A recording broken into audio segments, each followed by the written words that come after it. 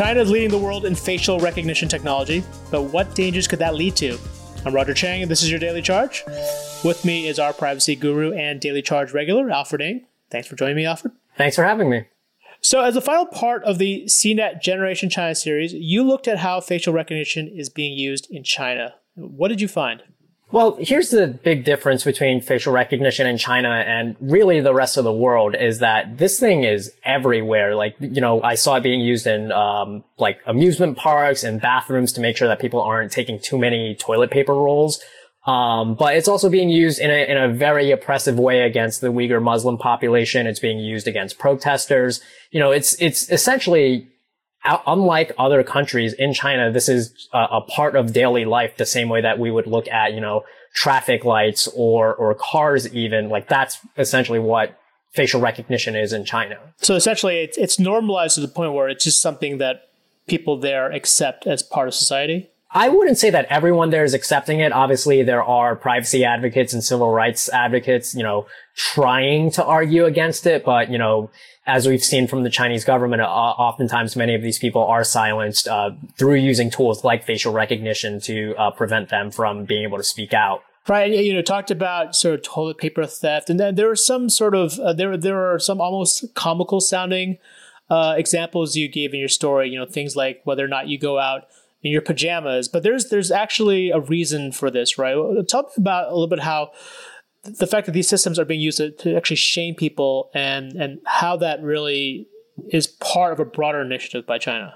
Yeah, I think that a lot of the trivial uses of facial recognition is often brought up as, look how crazy this is. But I think there's kind of a sinister undertone to a lot of it where experts that I've spoken with describe it as something called behavioral engineering, where, there was a case, earlier this year where this woman, was outside in the street, in the public, wearing like pajamas, and they took a photo of her and they used facial recognition to say like, this is her name, like, this is where she lives, you shouldn't do that in the street or anything like that. That's not a crime. Wearing pajamas in the street is not illegal by any means, but, they're doing things like this to basically nudge people towards what they consider like acceptable behavior. And because if you can control like the small things, like what you wear, then you can control bigger things about, I shouldn't go out to a protest or I shouldn't, speak out against the government in this way when they're doing small things like this for, even things like jaywalking, where if you jaywalk in China in certain provinces, they'll capture your face. And if you're logged in a facial recognition database, which a majority of the population is, they will plaster it on the billboard, like on the street and say like, this person, this name, jaywalked. And they don't say like what the fine is or anything like that because you get texted that privately. So obviously, the punishment is more about the public shaming than it is about, paying the fine or anything like that. Like imagine if every time you were pulled over on the highway for speeding, like the billboards for the next like 3 miles or something like that was like, this person was speeding. Like that's kind of what it's like. Got it. And you talked about other examples of behavioral engineering. Just to give our listeners a sense of that, like, are there any other examples, even here in the U.S., where behavioral engineering has been applied either by companies or by the government? Yeah, behavioral engineering is not a concept that's unique to China, but it is unique in the sense that, they're using facial recognition and it's more done by the government, where in the US, we can look at behavioral engineering as kind of what like advertisements are, right? Where you get a specific ad that says, you should go out and buy, this type of face mask because you had been looking at like these kinds of articles. Privacy is like a big part of behavioral engineering where you want to make sure that, whatever decision you make is based off of your own merit and, your own choices.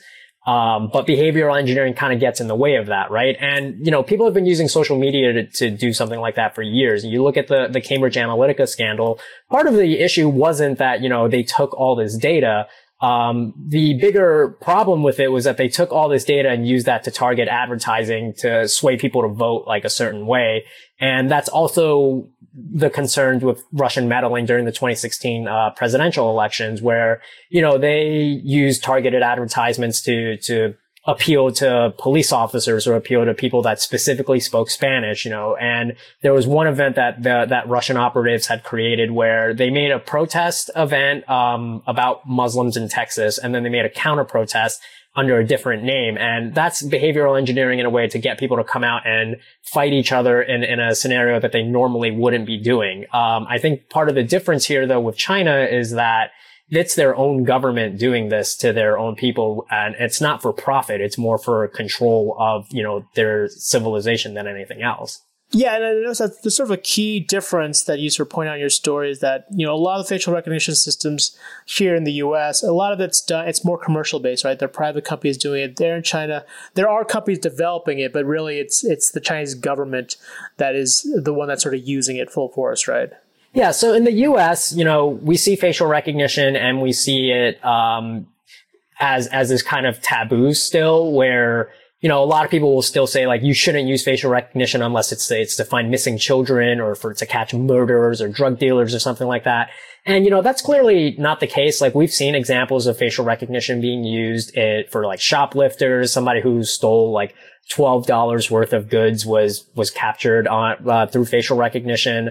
But it's still hasn't reached the trivial point that China has where, they're using facial recognition to capture like jaywalkers or people speeding on the highway or something like that. I think that concept is unique to China. And yeah, you're right in the US where it is, still very commercial. And, the government in the US does use facial recognition, but for, like border patrol, that kind of stuff to make sure that like people are leaving the country when they say they are rather than using it to, blacklist people from being able to enter certain businesses or to monitor people moving in and out of like mosques or churches or anything like that, which is what China has done for Uyghur Muslims in the Xinjiang region, some of whom are as young as 9 days old in their databases. Wow, and yeah, just there's been obviously a lot of discussion about the treatment of Uyghur Muslims and the sort of the persecution they face in the Chinese government. I'm just curious if there are other beyond just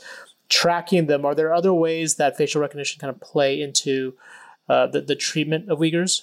Beyond tracking Uyghur Muslims in China with facial recognition, they're also using facial recognition to track them, outside of China. There's been stories about, phones being hacked for Uyghur Muslims even after they've left the country and, their photos being obtained in that way. And I assume that the moment that they enter the country again, if they ever did, that it would trigger the facial recognition and, allow for a lot more surveillance through that method.